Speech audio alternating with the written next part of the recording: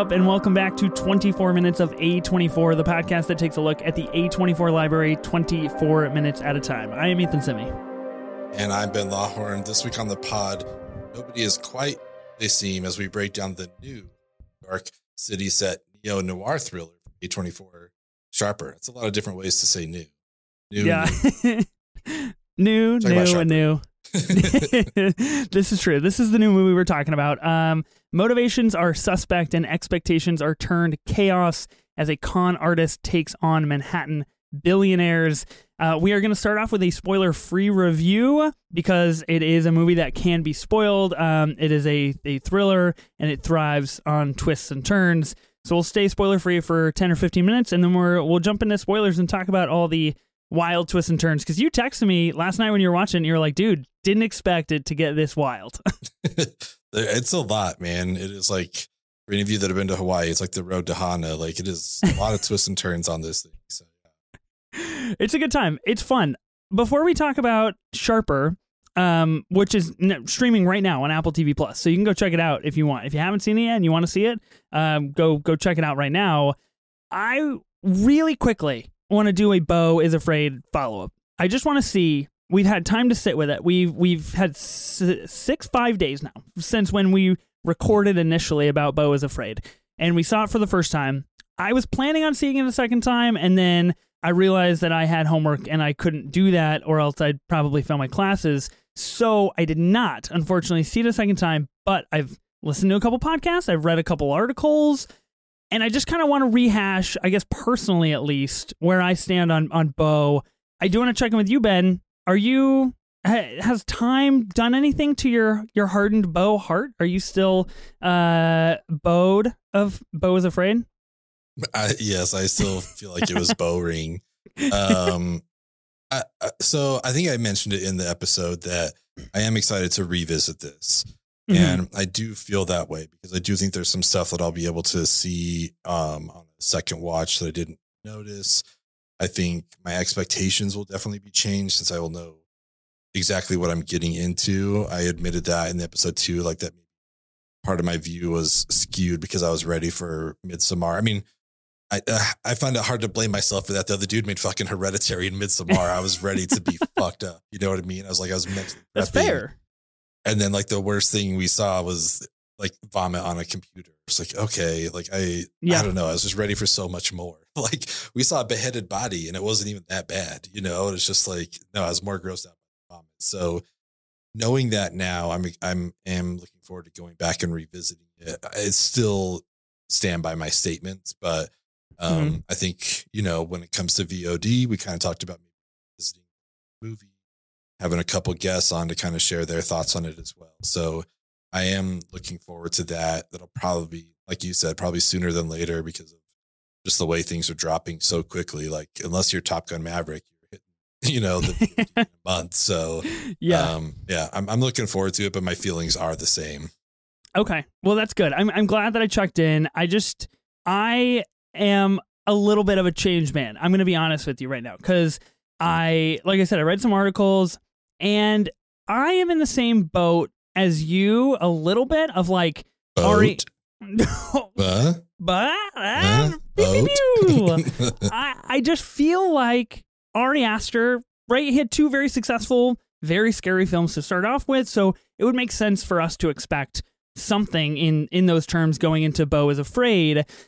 And you know what? I am personally blaming myself, saying that I went in with more expectations of Truman Show-esque, right? I talked about the second act of the movie, how it's a little bit more Truman Showy and like things are not as they seem. Mm-hmm. And the more I've listened to conversations with Ari Aster, the more things that I've read about breakdowns of the movie, the more I realize it kind of really is just what we talked about in the very beginning of last week's episode of like, it's just about a really like a kind of a fucked up guy that needs to come. Like that's literally what the movie's about, right? And like, I just don't know if there's a lot of Truman Show things to read into it. So with that mindset, I've kind of reevaluated how I feel.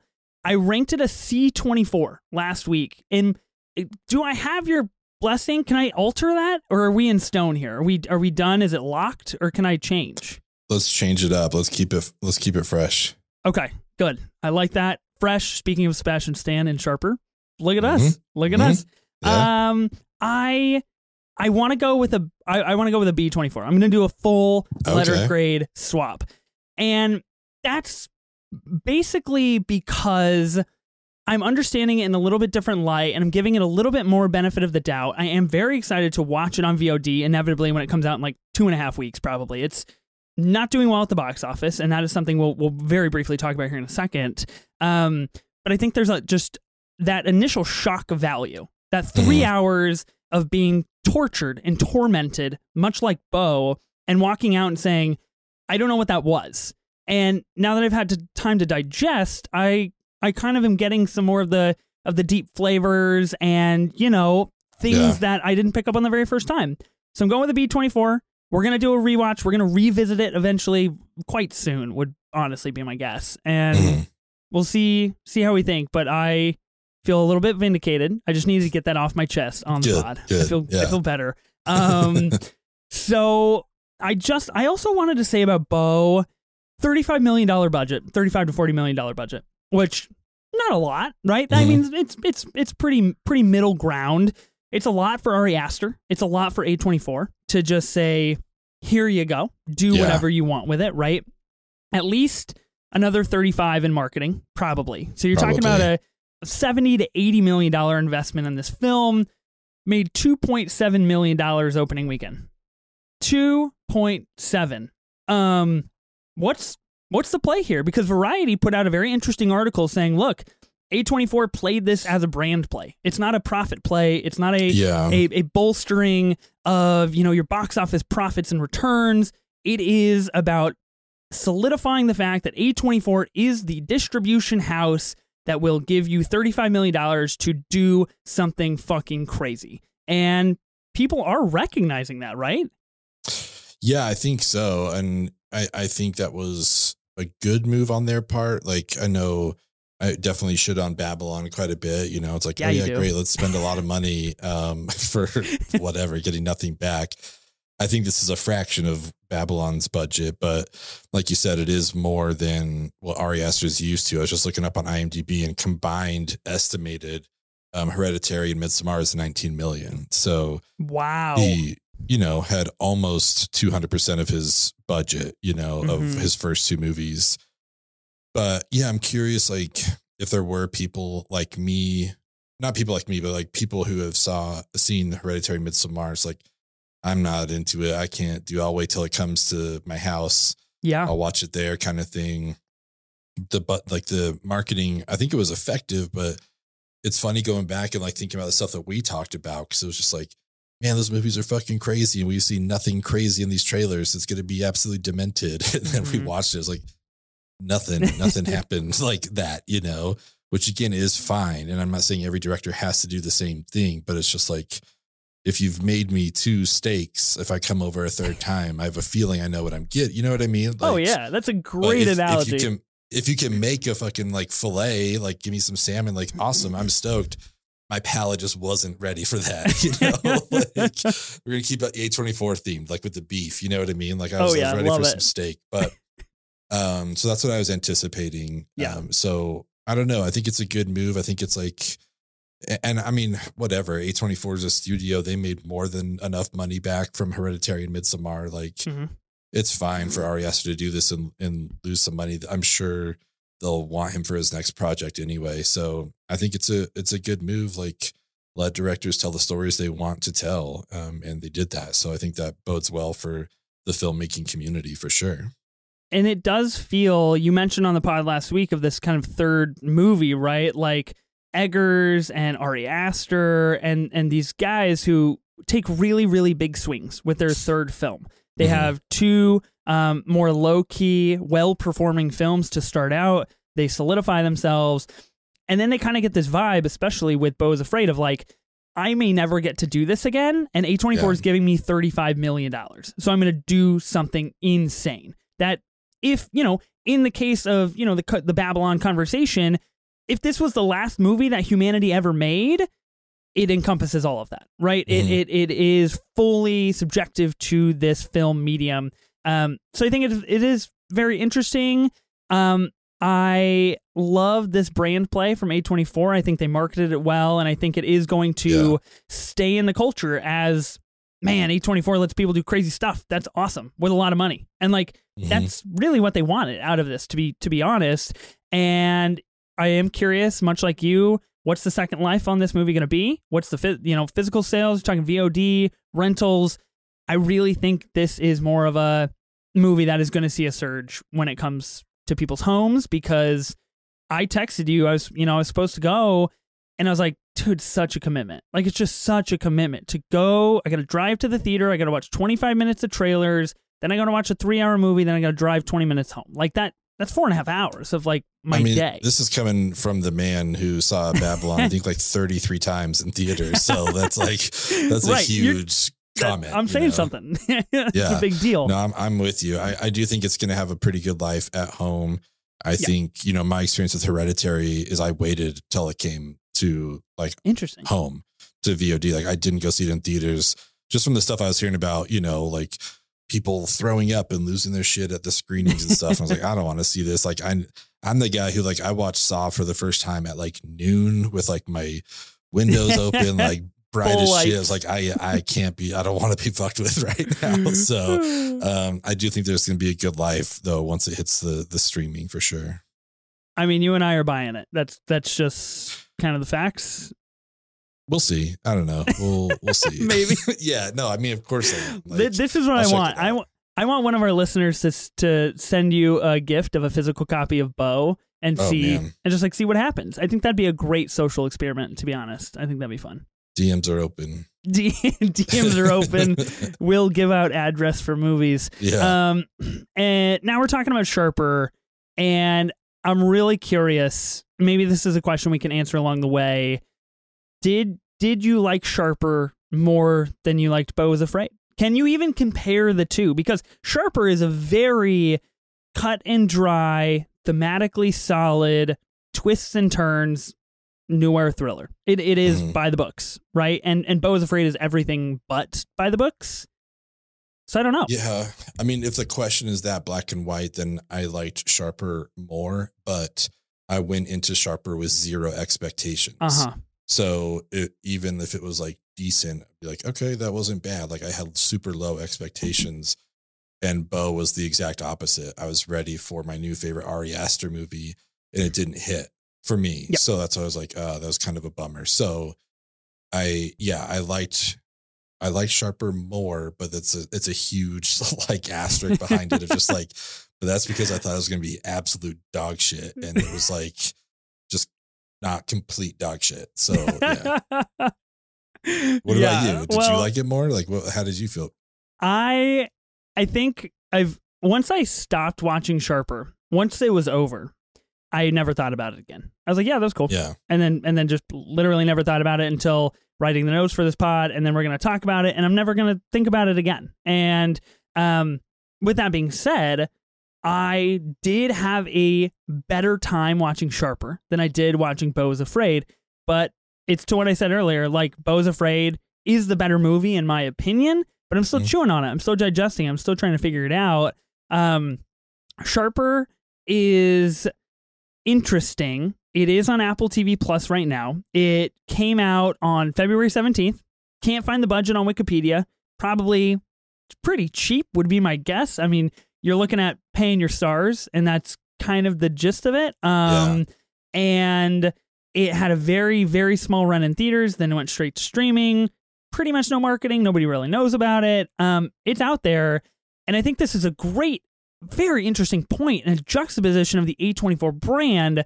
We see them spend $35 million on BEAU is Afraid and, promote the heck out of Past Lives coming up this summer and these massive, huge A24 projects that they really take great claim in. But nobody really knows they're putting out 1 or 2 movies a month on streaming platforms, or at least close to straight to streaming platforms that are essentially funding these bigger projects. And Sharper is one of those. It comes out, it exists, and people can just watch it on Apple TV Plus. Spoiler free, Ben. What's your take on Sharper? What did you think?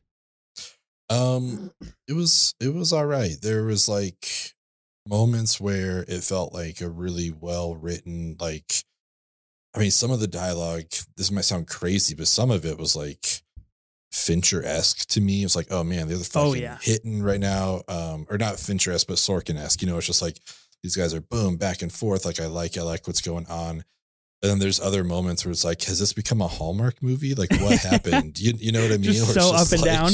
Yeah. Where it's like, wait, what's going on? Like this, there were times here where it was just like, you know, we'll get into it, but there was one reveal that really fucking floored me. I was like, holy shit, I didn't I'm pretty sure I know what reveal that is. Probably, you know. It was wild. But then there were others where I was just like, okay, guys, like, come on, this is insane. So that's like, I mean, we'll get into our rankings at the end, but this was the most like middle of the ground. Like, yeah, technically it's a movie and technically there's some good stuff and there's some not good stuff. And like you said, it's over, so I'm never going to think about it. Like I was trying to think about it this morning, and it was just like, I know it starts with an S and ends with an R, but like, what did I watch? And that's like genuine, like sincerely. It's like, what movie am I talking about tonight? Like, sorry, I don't know. So, yeah. Well, I'm glad we didn't introduce it as the movie that starts with an S and ends with an R. Good luck figuring it out. Yeah. It does star Julianne Moore. It's got Sebastian Stan, Justice Smith, Brianna Middleton, John Lithgow, the GOAT. Yeah. So it does have a pretty solid, like, you know, front of faces here. And it is a neo-noir thriller. So I like that vibe about it. I think overall, it is exactly what you said. It is a very forgettable, middle of the road.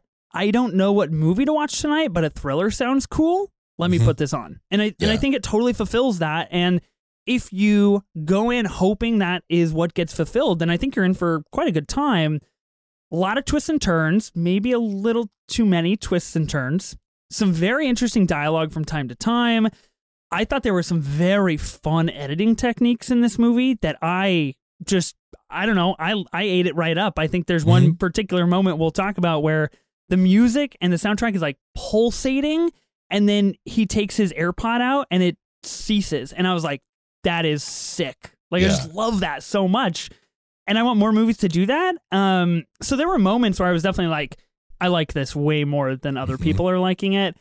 But again, at the end of the day, exceptionally forgettable, pretty okay, and a little sexy. But like, sexy was like at 2. If we crank that to like 8, you might have a pretty good movie on your hands.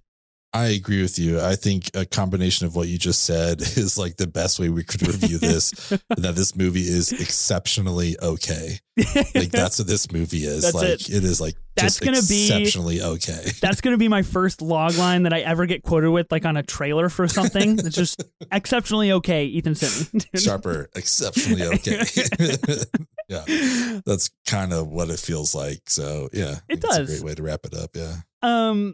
There's some fun editing. There's some cool like split diopter shots. The director of this movie, Benjamin Caron, also directed 3 episodes of Andor and 11 episodes of The Crown. So, you know, he's out there. He's putting in some work a little bit. Do you think that's what brought in Lithgow, or do you think Lithgow was there? Or is he just like, you know who I like working with? John Lithgow. Because honestly, like if I worked with John Lithgow, I would want to bring him every single project.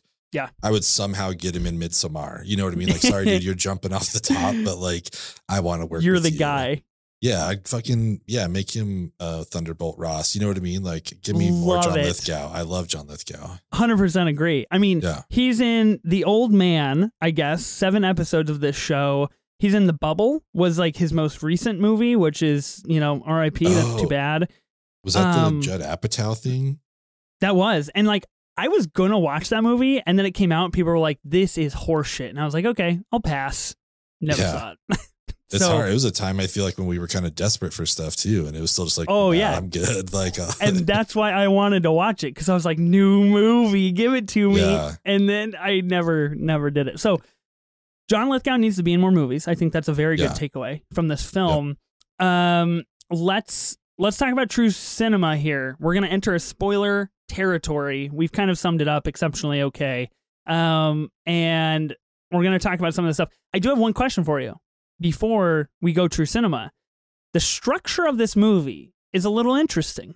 We break it up essentially into character studies or character followings. We start with Tom, we go to Sandra, we go to Max, we go to Madeline, and then finally we get to Sandy at the end, the time changes are a little wonky. I thought we were continuing to go into the past, and then one of them we were in the future, and then like it got a little confusing, a little weird, I think. But how did that storytelling device work for you? I liked it a lot. I mean, the same as what you said. Like I thought we were just continually gonna like go backwards and figure out like how did we get here? You know, like record scratch freeze frame. How do we end up here? Like I thought we were gonna get that at some point. And just keep finding out about people. So it was a little weird when all of a sudden it was like, oh wait, no, this is after the thing we've already seen. But I do like kind of the chapterization of like the story and just like focusing on each person, each main character here. It worked really well for me. I was stoked on that. I loved it too. I thought it was really fun, and I thought it worked very nicely with the story it was trying to tell. I do think the pacing got a little bit wonky because we were kind of doing these timing jumps and diving into different aspects of people. It takes a pretty significant slowdown when you hit that third act, and really ramps up really quickly. And so I think that kind of is a little ineffective in what it tries to accomplish. But I did think it was pretty fun. Let's talk about true cinema here. We start with Tom. This is our main guy, played by Justice Smith, who did you see Dungeons and Dragons? I have not seen that yet. Okay, Justice Smith is in Dungeons and Dragons, and people are pretty high on him. I don't really get it, and I didn't think he was that good in Dungeons and Dragons.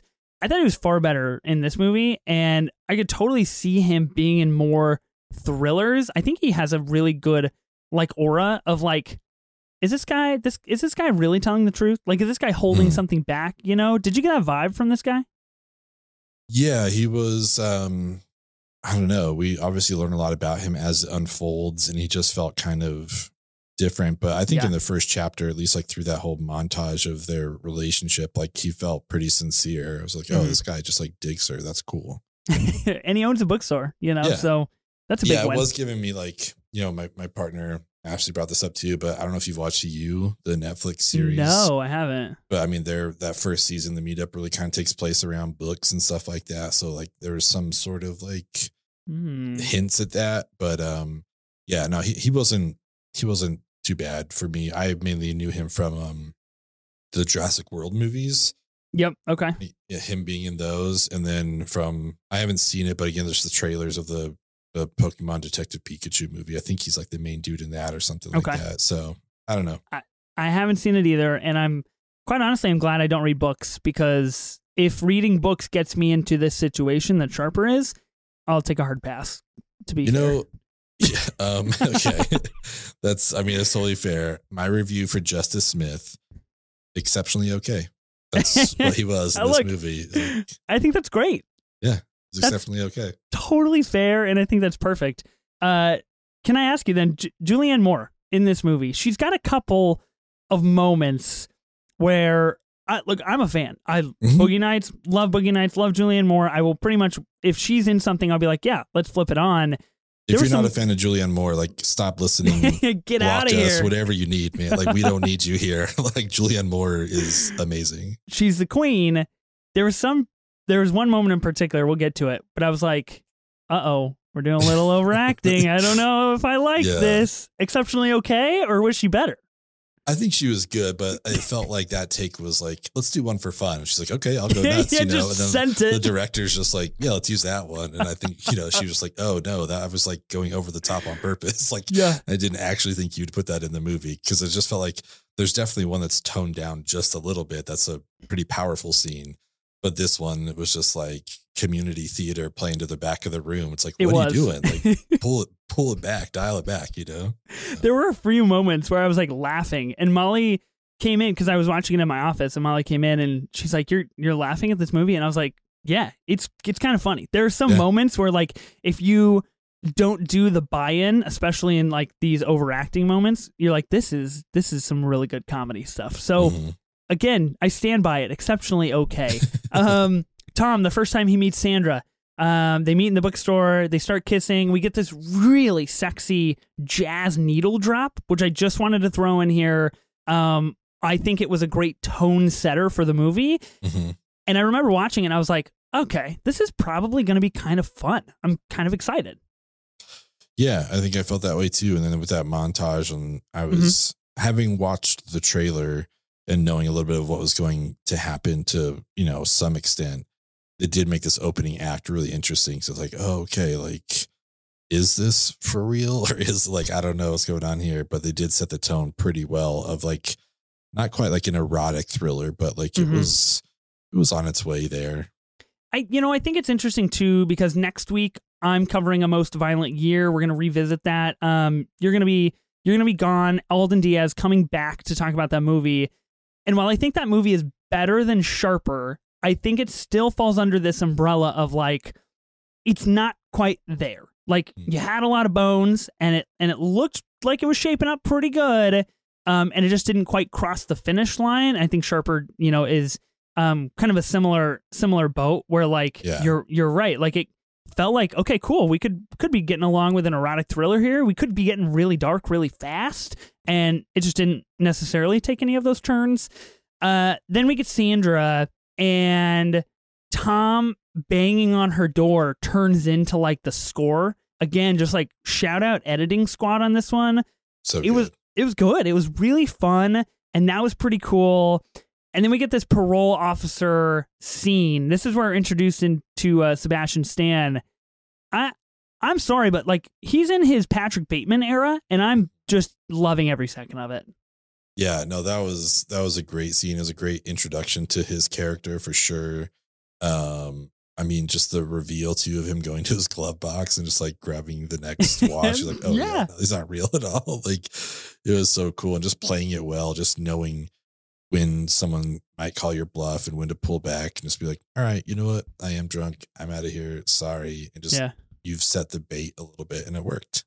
Yeah, it really did work. I thought that was pretty fun.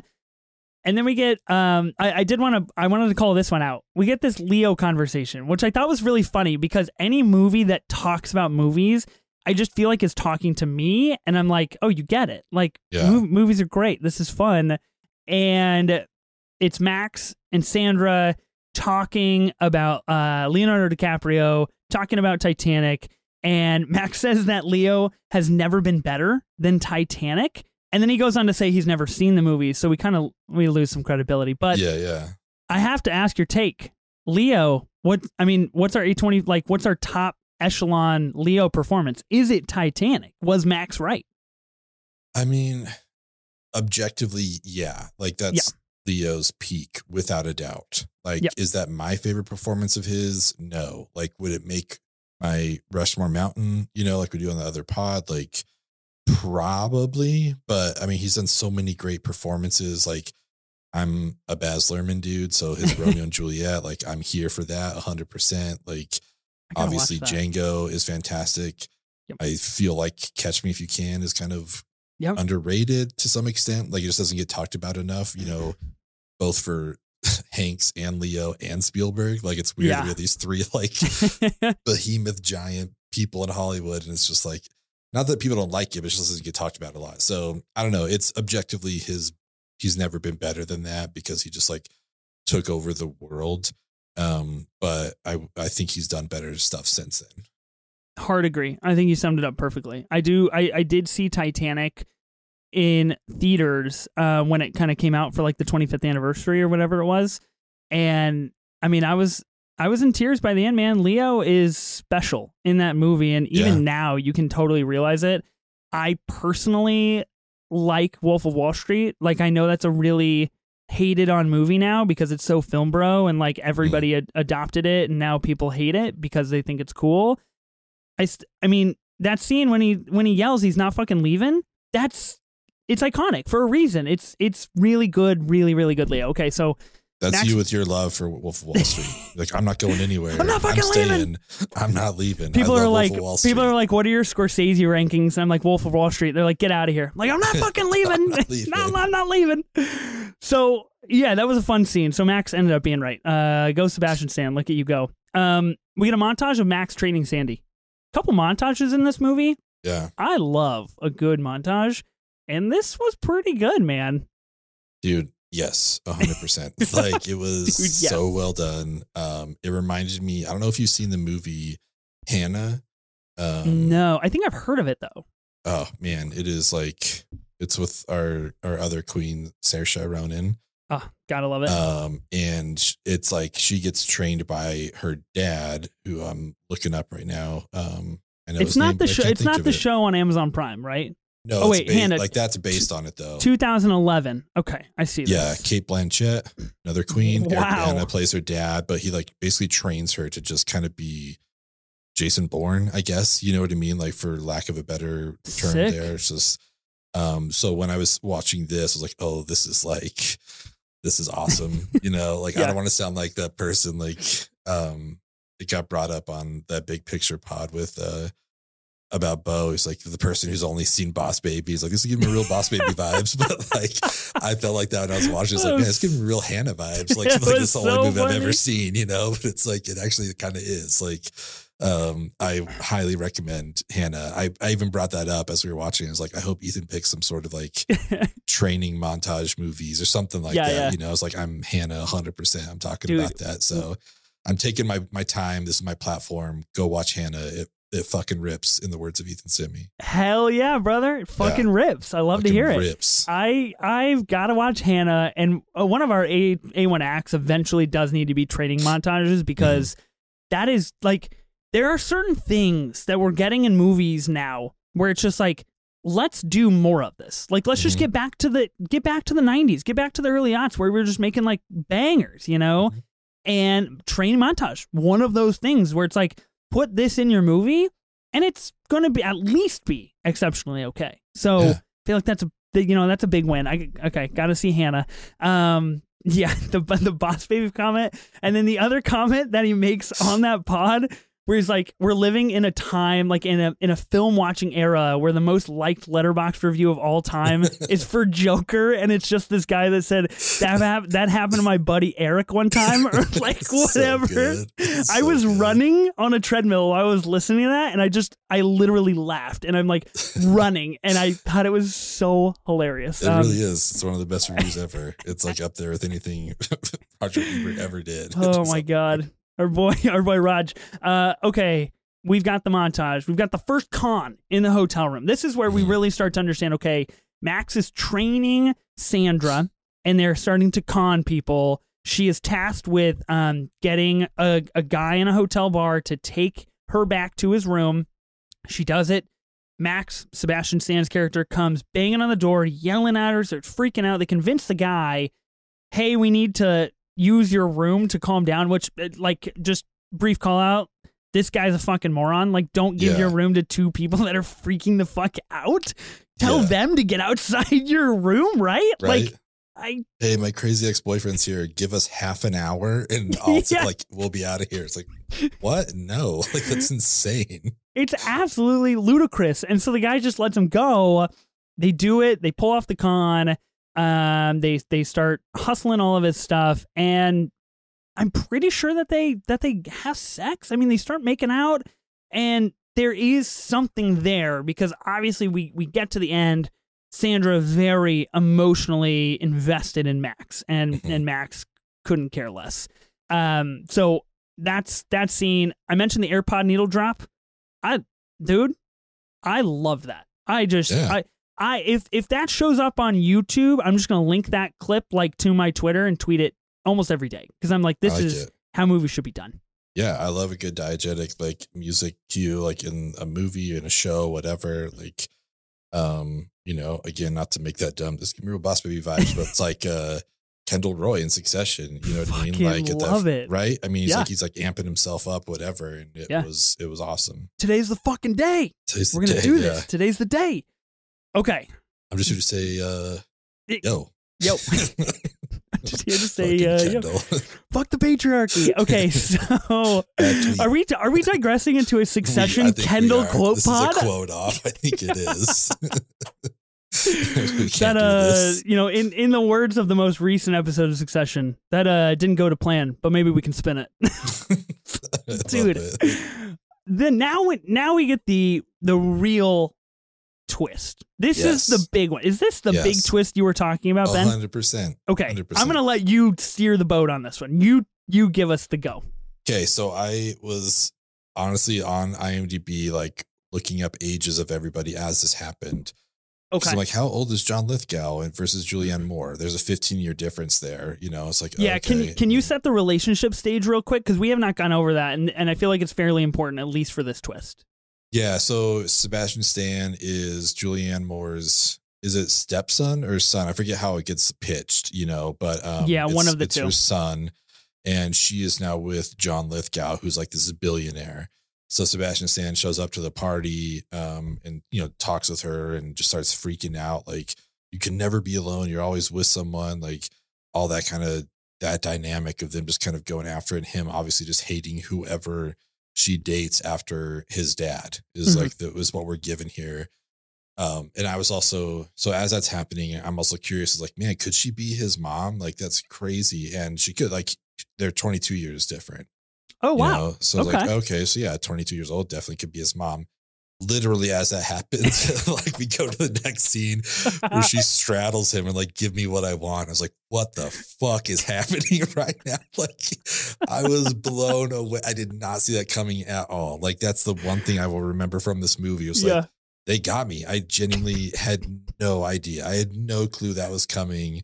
And it worked. And then it was just like, holy shit. Like, when you think, it's kind of, that might have been the last one that really worked for me, but it's kind of like the sleight of hand, like, look this direction, but this is going to happen. And then suddenly it's like, they're the con team together. He's not the con man. They're like partners. It's like, oh, fuck. Okay. Whoa. I did not, like, this is taking on a whole nother level here. And that's just like, my brain kind of melted when that happened. It's like, all right, this is a different movie than I thought. And, just kind of like sat up in my seat and like, all right, cool. I'm here. Let's do this. I'm ready. That was definitely the twist peak of the film. And that was, much like you, I wrote down in my notes, all caps, Max and Mom start making out, ?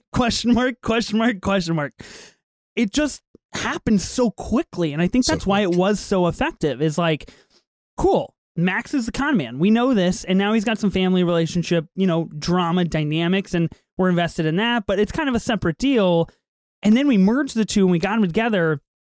Sebastian Stan, incredibly good looking. Julianne Moore, exceptionally beautiful, and just starts making out. And this is that big, like, erotic thriller moment where you're like, oh, this could make for a really good, like, erotic thriller duo where things just get, like, really dark and weird and, like, kind of mixed around.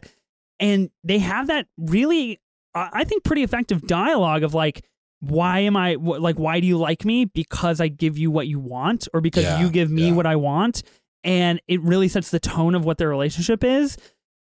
And I was flabbergasted, honestly. I had no clue this was coming. Well, before that too, I think it's when he has like the cop, right, that like busts him for selling drugs or something. Yeah. When John Lithgow and Julianne Moore come home, and it's like, hey, and John Lithgow's trying to pay him off, whatever. Then Julianne Moore, like, we're just watching her kind of put everything together. It's like, oh, no, he's doing this so he gets some money from my partner, whatever.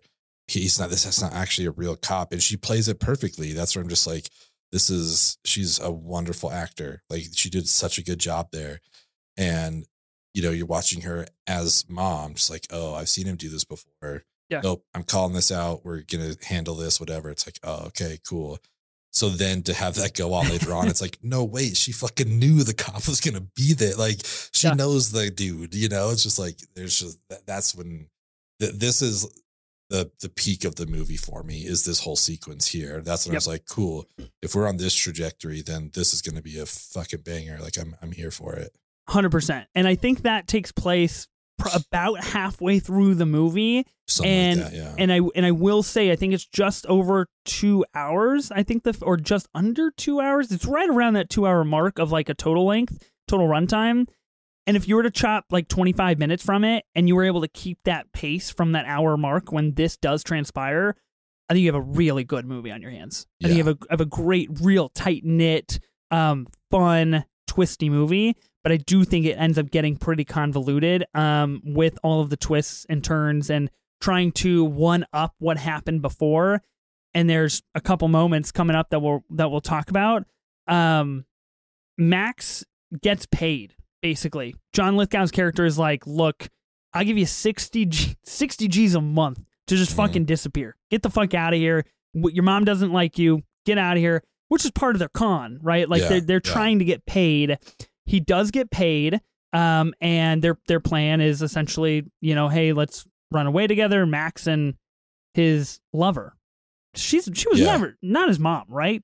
No, not at all. Okay, otherwise, great. this is becoming a really different movie. Very strange. But he does tell John Lithgow, he's like, I want a year up front in cash. Yep. So he's got $720,000 like in that duffel bag. And he tries to pay him monthly, and he's like, no, I'm not paying taxes. I'm not paying for an accountant. Like, get out of here. Pretty smart on Max's end, really.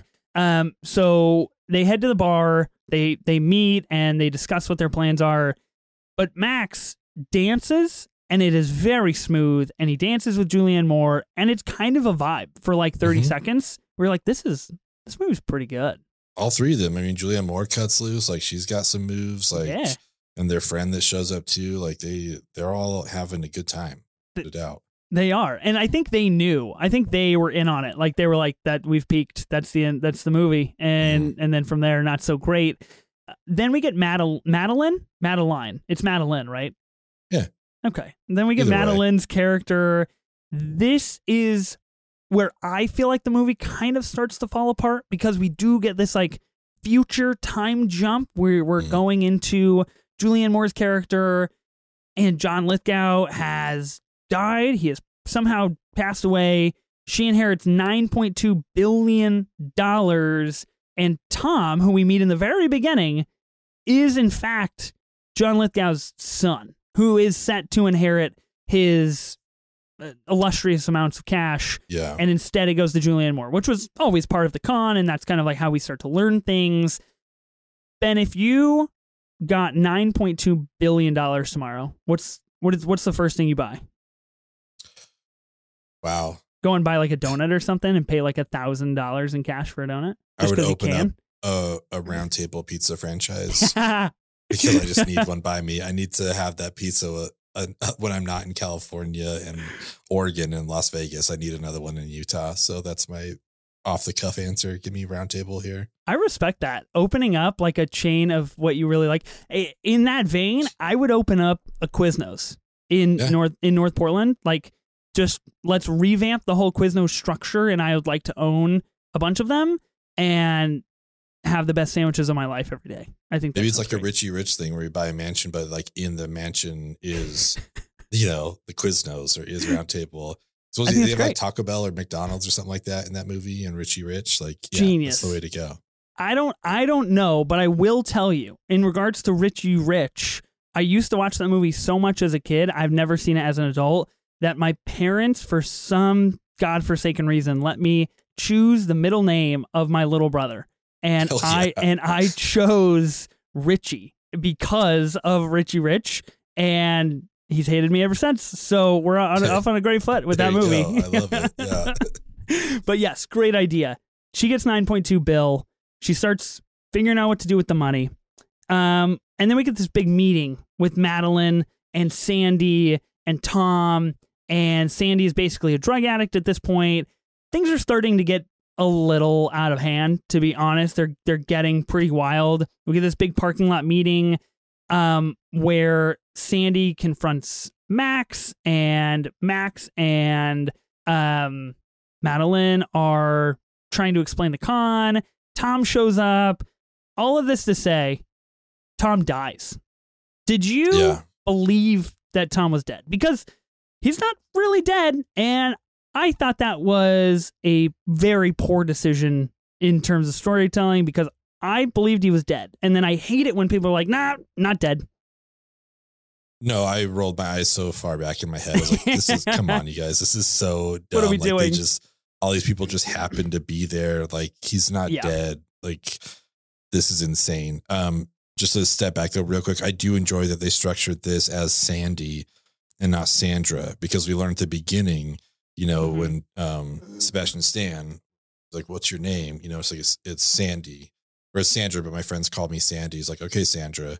It's like, oh, so that's like, this is when she's Sandra. This is when she's like getting her training montage. This is when like she's like the con person, whatever.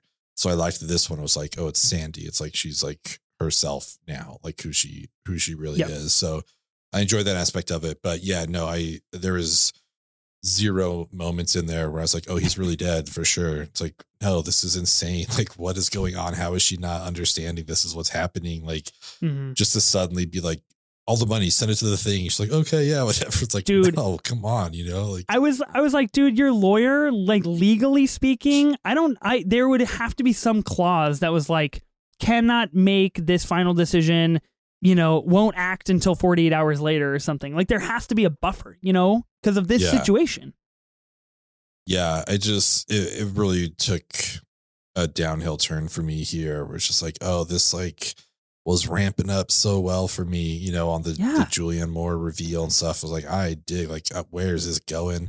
Because I think it also made sense if anyone has watched a kind of a thriller, almost like a whodunit thing. It's like, we're going to circle around to the first person we talk to. Like, that's just a basic story structure. So we're going to end up with Tom. And I think that's what got me. It's like, well, there's no way he's dead because like, we've got to wrap up with Tom. You're not like, he's the protagonist here for the most part. I know Sandra kind of is, but it's like, we know John Lithgow is really dead. So Tom's the only like pure person left here. And if he's actually dead, then we're just left with a bunch of dickheads, which is like, not to say that hasn't been done before, but this didn't feel like it was that level of a script. You know what I mean? That's like, no, like something's got to happen here where Tom turns out okay. So I think that's why I did not buy the shot at all. Yeah, I mean, I didn't really buy it either. I was a little disappointed with how all of that ended up panning out. And then we get a big montage kind of connecting everything together. We get that final montage, which is really kind of a storytelling cheat of like, hey, we got so out of hand that we're going to give you a 90-second montage of how everything actually interlocks in case you didn't figure it out yourself. And I didn't really like that. I mean, I like the montage aspect, and I thought it was a little fun how they did show them like training with the gun and like slapping it away and stuff. But that whole time I was sitting there and I was like, this is kind of dumb. Like this, we really just didn't deliver on this. And it felt a little bit bummer. And then Sandy and Tom go to dinner like in the very beginning, and it just all happened, and that was that, I guess. maybe on the second watch I'd pick up on stuff, but there was nothing in here. Like for me, the ultimate, and showing my cards here later on for our A1 acts, but like the best movie that did that was the Steven Soderbergh Ocean's 11, where it's like, as the reveal is happening at the end and you're discovering like, oh, they were never down there. It's a videotape and they're going down there now as the people who were collecting the money, like got it. But also all the montage leading up to that, all the training stuff makes sense. Like we see why they did all that. And this one is like the only hint that we get is when the John Lithgow's right-hand man is there and Julianne Moore is kind of freaking out. And Tom says something like, oh yeah, this is my dad's guy whenever we need something to be done. That's like the only hint that like, he's not necessarily like a great cop. He's just here if we need something to happen. But it's never suggested at all that like they're all kind of working together, which again is fine. Like I feel like weird between this and BEAU. Like I don't want stuff like handed to me, like and explained to me, but it also just cannot come out of complete nowhere. It's just like, oh, you guys are fucking like training and stuff like that. Like what is happening? This just seems so. It's just like a weird excuse of like, here's how it all happened. Okay, it doesn't feel earned, I guess, basically. No, at all. And it does feel like the story kind of backed itself into a corner and was like, okay, we got to play this off somehow. Like, how do we backpedal and get out of this? I am totally going with, I'm gonna pick two things. My runner up is the AirPod needle drop because it just like is so great. As my runner up true cinema, but my actual true cinema moment, I'm curious if you're going to pick the same thing, is Julianne Moore and Sebastian Stan and the reveal that they are a con team, and the exceptionally okay erotic thriller scene that we get for a couple of minutes. Yeah, I mean that's a fantastic scene. Mine follows that shortly after that, and it's mainly because the song has become such an earworm for me for the last 24 hours, where I have sung nothing but Dirty Laundry by Don Henley, like that's the song they play when they're in the bar together, all dancing. And so I've had nothing but Dirty Laundry like in my head, just on repeat. So for that, I'm making that my true cinema moment, because it's fun to see them kind of celebrate the win and let loose and all that kind of stuff. Like I enjoy that aspect of it, but really that entire sequence from like the straddling kiss to the dancing in the bar, that segment there is like, take that out. That is A+ filmmaking. Like that is, that's the stuff where it's like, oh fuck, this is so well done. This is amazing. I love this. And then we just get into like Hallmark, like he shot himself. It's like, no, he didn't. He didn't shoot himself. Like, stop saying that, So, and there's the moment on the plane in the very end where Julianne Moore's character is like rubbing out some blood that's on her, like the cuff of her shirt. And she's like, it's not blood. And he's like, Max is like, really? What is it? And she's like, I don't know, but it's not blood. And it's like, why? Why did we devolve to this really piss poor script and moment of reveals? Like, we had something so good, cinema could have happened together. But like, she's like, it's not blood. What could it be? And to her credit, at first she thinks it's him having like double crossed her and stuff. It's like, okay. But also like the girl who was just with you has left the plane, which also is someone who worked at an airport for 15 years. Like you don't just get to get off the plane. You're like, I'm out of here. She can't just run away. Like what would happen if that happened? Like loading up a plane and someone was like, I'm dipping. Are they getting taken down by security? Honestly, that plane would never leave because, the flight attendants would be like, hey, I have 49 bodies on board. It's like, oh, weird. I'm supposed to have 50. Yeah. And like, they would go on there and start, like, I know I'm digging into like the realistic details, but as someone who worked there for so long, that was also annoying. It's like, you don't just get to get off a plane. Like, that's not a thing, but I don't know. I guess at that point, it was like not the worst thing that I had seen in the last 15 minutes. I'm like, all right, whatever, get off the plane. That's cool. Like, go for it. You're going to let that fly? Yeah, we'll let it fly. Oh, we are on a roll right now. Okay, A1X. Boeing plane. Boeing. A1X, Sebastian Stan. We've got the MCU, Captain America, First Avenger, Winter Soldier, Ant-Man, Civil War, Infinity War, Endgame, The Falcon and the Winter Soldier, and What If. Black Swan. Have I really not seen Black Swan in that long where I don't remember him being in that movie? It's a pretty early credit, but I wanted to throw it on here just to talk about Black Swan because that's a great movie, but I think it's probably a pretty small role. I know we do try to shoehorn in Black Swan pretty much whenever we can, and I like that about this pod. Yeah, you got to do it. The Martian, Logan Lucky, I, Tonya, Destroyer, The 355, Fresh, Pam and Tommy, and Sharper. I'm sure that you've got to go with MCU Sebastian Stan, right? Yeah, I mean, I got to specifically, it's not hard, whatever. This is silly, but like, I think the best movie that the MCU has ever made is Winter Soldier. Having said that, like, I enjoy Civil War so much more, and we get to see kind of the funny side of Bucky with Falcon. You're like, can you move your seat up? And then like with Spider-Man, like, oh, your arm's metal. Like, I like what we get from Sebastian Stan more in that because he's not like the secret agent who's like mind melded. You know what I mean? So I enjoy Sebastian Stan more in Civil War, but honestly, any of those, like, he's solid and all that kind of stuff. Controversy aside of like getting the okay to make it or not, he's really good as Tommy Lee and Pam and Tommy. Like, it's a really good performance from him. It's good. And it's interesting because I was talking to Ashley about this as we were watching it. It's like, I feel like Sebastian Stan, like, he hasn't had the roles necessarily in phase one that like Chris Evans, Robert Downey, all of them had, but he's been there since phase one. Mm-hmm. And for me, he's the easiest one to separate from the MCU when I watch him in something. It's not always like, oh, hey, that's a Winter Soldier, but it's like if I watch Chris Evans in something, it's like, oh, it's Captain America. Cool. It's just like, good luck hiding those muscles. You know what I mean? Like, that's why, Ransom is in those big ass chunky sweaters in Knives Out, it's like, and he does a good job there, but it's also, you can't help but see his physique. Whereas like, I don't know, Sebastian Stan, I think, does a good job of just like, he's not always Bucky Barnes, which is kind of cool. Yeah, I am going to agree with you. I am going to go with Civil War. I love that comedic side of him.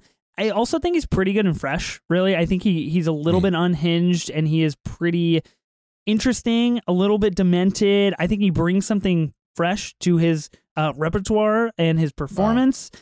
I'm not going to say it's his best, but like, I just feel like it's a very Mark Ruffalo situation where it's like, man, if he wasn't in the MCU for 10 years, I'm sure he could have made some pretty damn good stuff. You know, like, yeah. I feel like he just maybe got eaten by the machine a little bit, and now we're coming out of that and chooses to make movies like Sharper. So I don't know. He is in a future coming A24 film, so we'll see. Maybe he's, you know, making this relationship with this studio.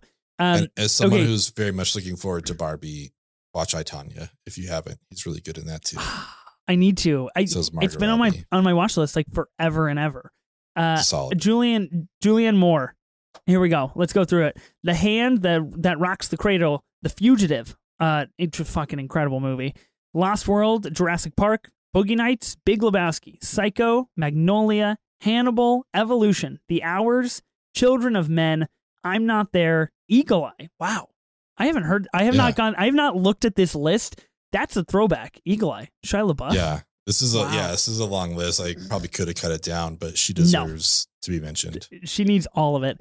A Single Man, The Kids Are All Right, Crazy Stupid Love, Don John, Still Alice, Hunger Games, Mockingjay 1 and 2, Kingsman, The Golden Circle, Dear Evan Hansen, When You Finish Saving the World, which we'll be covering here in a few weeks as well, and Sharper. She has been in a lot of things. I think she has 101 acting credits on IMDb. Oh, wow. Yeah, that's impressive. Yeah. You know, anytime Big Lebowski's on a list, I'm going to pick the Big Lebowski, as Maude. Like, she's fantastic in that. It is a smaller role in the movie, but it's also a very important role. And yeah, time I can talk about it, I will. So Big Lebowski's going to be my pick. Yeah, look, I'm in the same boat. Anytime Boogie Nights is on a list, it's getting picked. I don't care what the list is. It's going down. She plays Amber Waves in that movie, and it's just incredible. She is, again, a great mom figure, but she's actually a mom, kind of, in that movie. And so she just hits it out of the park with that one. I will say, if we had been taking a bet on what you would have picked, I would have lost whatever amount of money we bet. Because there's a Ryan Gosling movie on here. It's like, there's no way he's not picking Crazy Stupid Love. Like, without a doubt, that's what he's going with. So it's true. I knew Boogie Nights would be number 2, but I thought for sure you were taking Gosling. But yeah, you know, I got to pace myself because Barbie is coming out this summer, and I can't get too hyped on the Gosling train quite yet. I got to restrain. So I like it. You know, I'm already repping the Barbie here. Yeah. Last one of the A1 acts, con artist movies. This is a tried and true con artist movie here. Everybody's trying to con everybody, which might have been more fun, quite honestly, if like everybody was at each other's throats and everybody was a con artist. That might have been cool.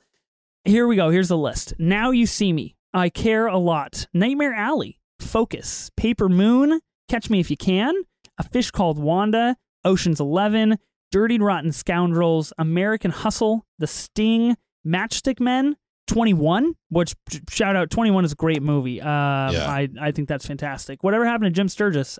I don't really know. He was in Across the Universe, and then what? That is not what I thought you were going to say. I thought you were about to say whatever happened to Kevin Spacey. I was like, listen, man, we cannot have that conversation on here. Not here. That's not okay. Not now. But yeah, Jim Sturgis, what's up, dude? Wow, I've swerved on you twice right now. It's like, oh God, is he really about to say this? Trading Places, The Grifters, and White Men Can't Jump. Con artist movie. Look, it's hard not to go with Catch Me If You Can, strictly for the fact that the book that movie is based off of is also a lie. Like, he got found out to not actually have done a lot of those things. So it's a con artist movie about a con artist being a con artist is really kind of how it boils down. But like I said, I like 21. I like Blackjack. I think Counting Cards is cool. And I think that movie is, it's kind of hot and it's pretty good. And I just, what are you going to do? Like, it's one of those movies that I grew up with and I watched a lot, and it just holds that place in my heart where it's like, yeah, it's not great, but I love it. Cool. I like that. I'm going off script here. Whoa. I'm not picking anything. Who would have thought? And actually, I'm doing a double feature here of con artist movies. Whoa. I am doing The Hustler and The Color of Money. Wow. 2 heaters. two heaters with Paul Newman playing the same character in both of them. The first one, he plays Fast Eddie. It's about pool sharks basically. And the first one is he's trying to take down the big pool shark, who's played by Jackie Gleason, and basically just drives himself crazy trying to beat him and all that kind of stuff. And then fast forward, I think 20 something years. And now he's like the wise elder person who is trying to train Tom Cruise to be like the pool shark. And Color of Money is fantastic. Scorsese film, one of the best. Talk about like cool diegetic scenes. Like we get the Werewolves of London with Tom Cruise, like dancing around the pool table, just like nailing shots. Like he's so good in that. So that's what I'm going with, The Hustler and The Color of Money. All right. I got to book a double feature night. My wife's out of town this weekend with the girls, so I might end up doing it. And I get a Saturday all to myself. So I might just like wake up early and just start rolling through movies. My birthday's coming up and I want you to watch Hannah and at least The Color of Money. That's what I want for my birthday. All right. That'll be my birthday present to you. I'll solo pod on those and then I'll give them to you as a birthday present. Perfect. I love for it. you. Okay. What's our A24 ranking for Sharper? You gave a D24 to BEAU Is Afraid last week. I gave a C24, but I bumped it to a B24. What are you giving this film here? I think nothing says exceptionally okay like a C24. You know what I mean? It's like it's literally the middle of the ground. Like as okay as you can get. It's not bad. It's just like it's exceptionally okay. So yeah. I'm giving this a C24. I mean, there's some good moments in this movie where it's like, God, you had some good and you could have done it. I totally agree with you. I'm going with a C24 because, like we mentioned at the top of the pod, we're never going to think about this movie again. We're probably never going to watch it again. It's going to come and go. It'll eventually go off of streaming. Nobody will ever own it. It's, just kind of like it exists in the film echelon of movies, but like it is exceptionally okay. And I just want to bottle up a couple of those scenes and make a 100-minute banger with those scenes. You know what I mean? Can you imagine if like we took our kind of combined true cinema moment of just like the reveal of him, all the way up to dancing at the pool hall or at the bar? It's like, if we show that to someone, you're like, hey, here's this movie. That's this has got to be like 98% on Rotten Tomatoes. Like Julianne Moore and Sebastian Stan just fucking conning people. Like I'm here for it 100%. And that's what we both wanted. It's not just, what we got. That's not what happened. But yeah, that's true. Man, the world we could have lived in. Next week on the pod, I mentioned I am covering A Most Violent Night with Alden Diaz back on the podcast A Most Violent Year to talk about that movie. Ben, you mentioned it's your birthday. You're jetting off, dude. Where are you going for your birthday? Because I'm a little jealous. I'm going to Japan. So I'm excited about that. I'm taking a 8-night cruise around the country, which should be kind of cool. So I figure that's the way to go. I'm not much of a karaoke person, but I think if I get enough sake in me, I think the birthplace of karaoke may get to witness a little bit of me. So we need that for the Patreon. That's what we need. See Ben do drunk filmed. Karaoke in Japan. Yeah. If you have any requests, throw them in the comments. Let me know. I'll be checking it while I'm on the ship. So. Oh, excellent. Perfect. We will not be potting. Ben, you will not be potting from the boat. But you will be doing much, much cooler things. So yeah, we're going to cover A Most Violent Year with Alden Diaz. Movie stars Jessica Chastain, Oscar Isaac, and it is a request from one of our listeners who placed third in the Oscar predictions that we did for the beginning of the year. Got to choose the topic of an episode, so that's what we're gonna do. I'm going to miss you, Ben, because you don't really like that movie, and I love it when you have to talk about movies you don't really like. I mean, we've kind of been on a streak of that lately, it kind of seems like. New listeners not going to be happy with you. I'm gonna just put that out there. But I am excited actually to hear you guys talk about it, because that's one thing is like I enjoy people's takes that I disagree with, or that I just like, I don't share the same viewpoint. So I'm excited to hear you guys talk about it. It's going to be fun. I'm also curious for the people who are listening to this. Like, do you disagree with our takes on this? Did you love Sharper? If you haven't seen it, have we like intrigued you to watch it now and check it out? I hope so. There are scenes in here that are worth it, but don't go in expecting too much. But let us know what you thought of Sharper. We are on Twitter and Instagram at 24 minutes of A24. Also, don't forget to subscribe to our YouTube channel where you can see us. You can see me lift up my Midsommar shirt as I talk about BEAU is Afraid. It's their greatest YouTube thumbnail ever. It'll never be topped. It's like episode whatever, BEAU is Afraid. It's just you with your Midsommar shirt. It's incredible. It's going to be hard to beat that. That's for sure. So check us out on YouTube and subscribe to us there so you can stay up to date with everything we're putting out. I am Ben Lawhorn. And I am Ethan Simi. Spring break forever, bitches.